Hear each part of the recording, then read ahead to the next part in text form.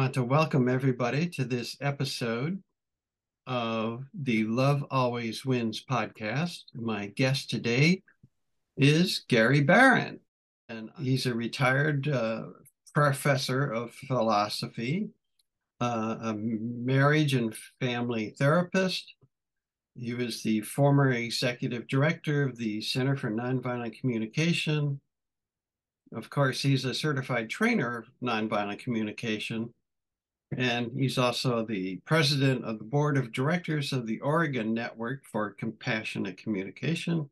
And what did you initially find attractive about nonviolent communication? And I was really quite impressed with how sensitive Marshall seemed to be to the people he was working with and how he was going deep into issues related to relationships and things of that sort.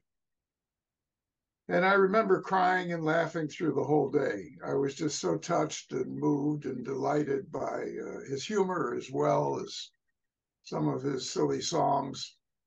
And I immediately saw how I could take what he was presenting and use it in my own life. It was very exciting.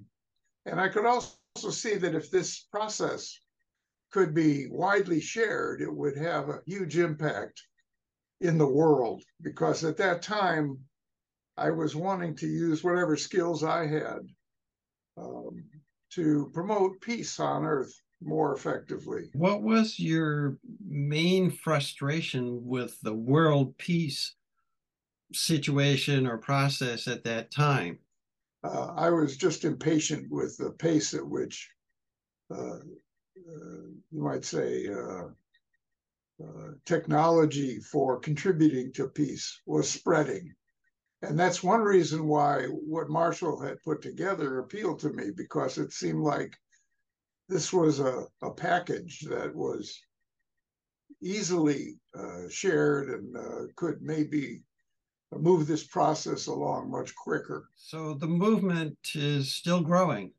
Oh, very, very effectively and quickly, I think. Is there any way of knowing globally how many trainers there are? There's about 750 certified trainers these days. And that's the Center for Nonviolent Communication certifies. So that's cnvc.org is that website.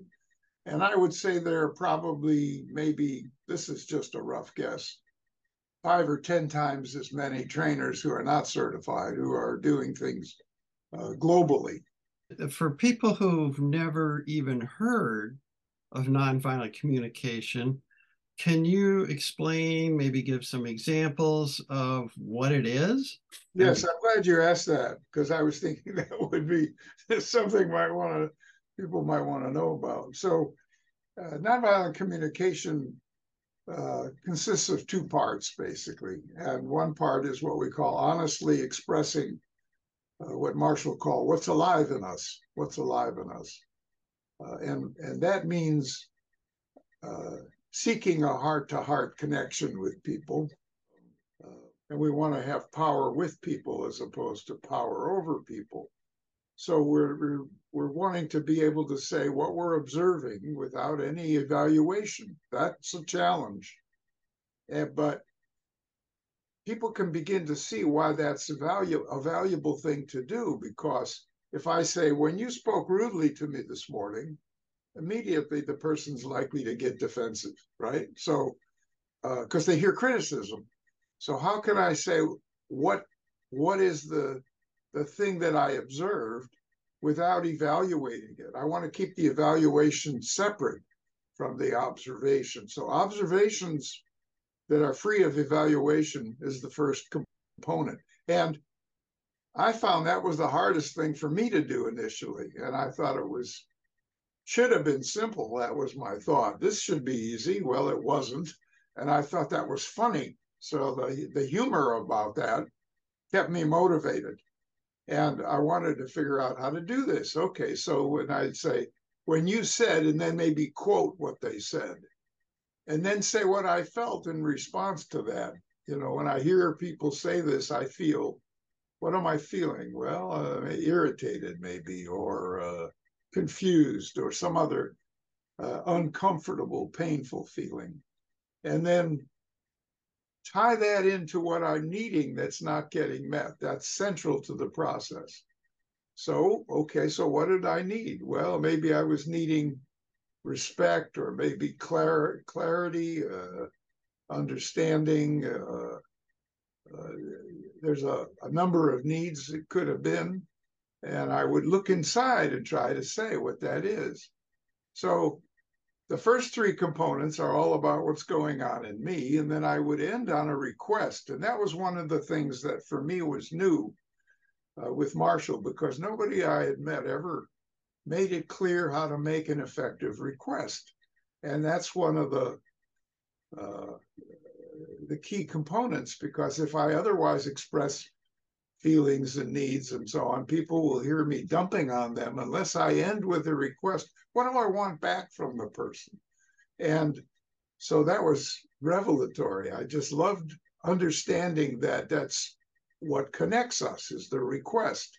Okay, so could you tell me what you just heard me say? Or would you be willing to take out the trash by 5 o'clock, or whatever? So some kind of a request. And of course, if it's a request as opposed to a demand, I want to be okay with it if they say no.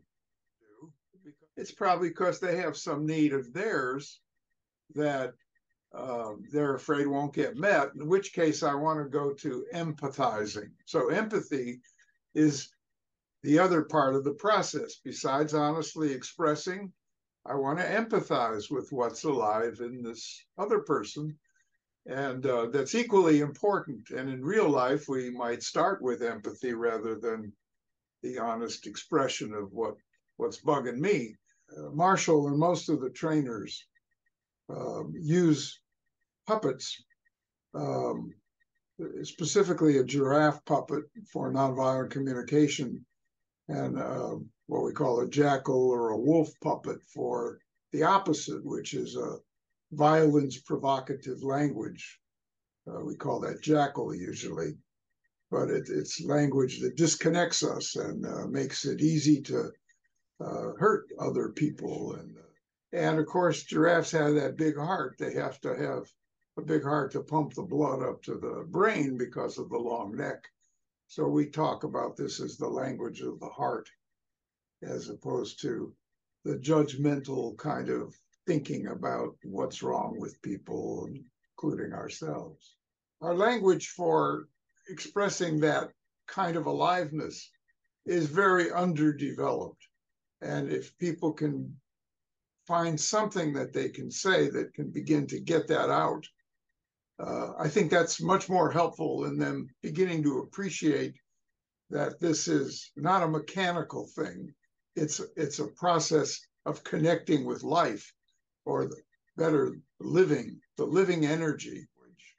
And the world in which we live is a process. It's always changing, constantly.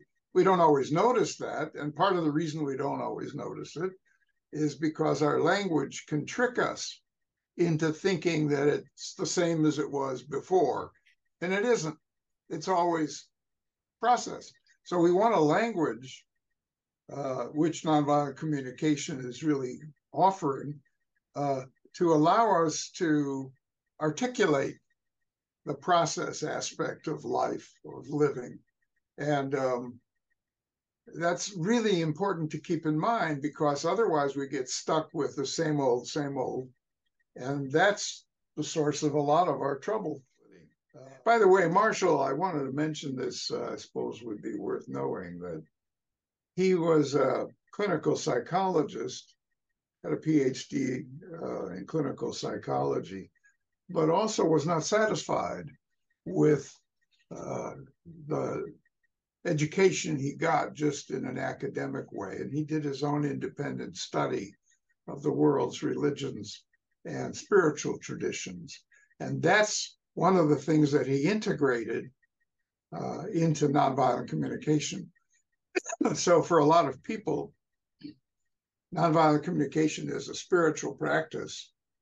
One of his booklets is called Practical Spirituality, because that's integrated. So spiritual isn't one thing over here and practical another over here.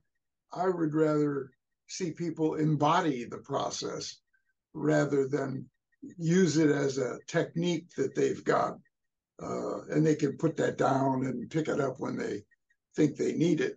I want people to live the damn thing, because, as I've said earlier, I think it connects us to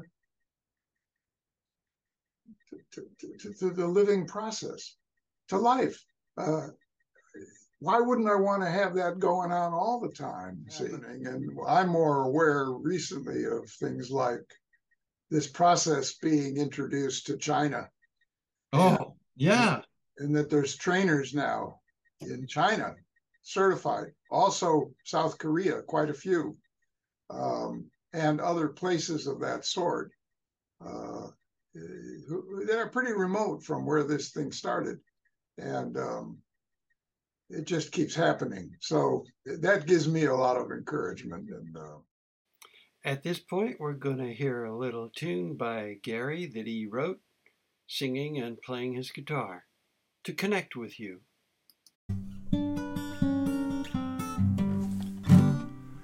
I'm learning to speak from the heart. It's not so easy to do. I'm learning to say what I feel and what I need, instead of just feeling blue. And I'm willing to do this, honey, 'cause I really want to connect with you. I'm learning to listen with empathy. Hey, this is something new. Learning to hear your feelings and your needs. Your core values are coming through. And I'm willing to do this, honey, 'cause I really want to connect with you. To connect with you, I'll do whatever it takes. I know that in the process I'll probably make a million mistakes, but I'm willing to do this, honey, 'cause I really want to connect with you. Thank you so much, Gary. It's been a pleasure, Dave. I just really enjoy talking with you, and we could go on for a long time. Yeah, well, I have the same experience of enjoying talking with you as well. I've always found great joy in contributing, sharing basically what I've learned to value with others. Till we meet again, huh? Until we meet again, and for everyone else, see you next time.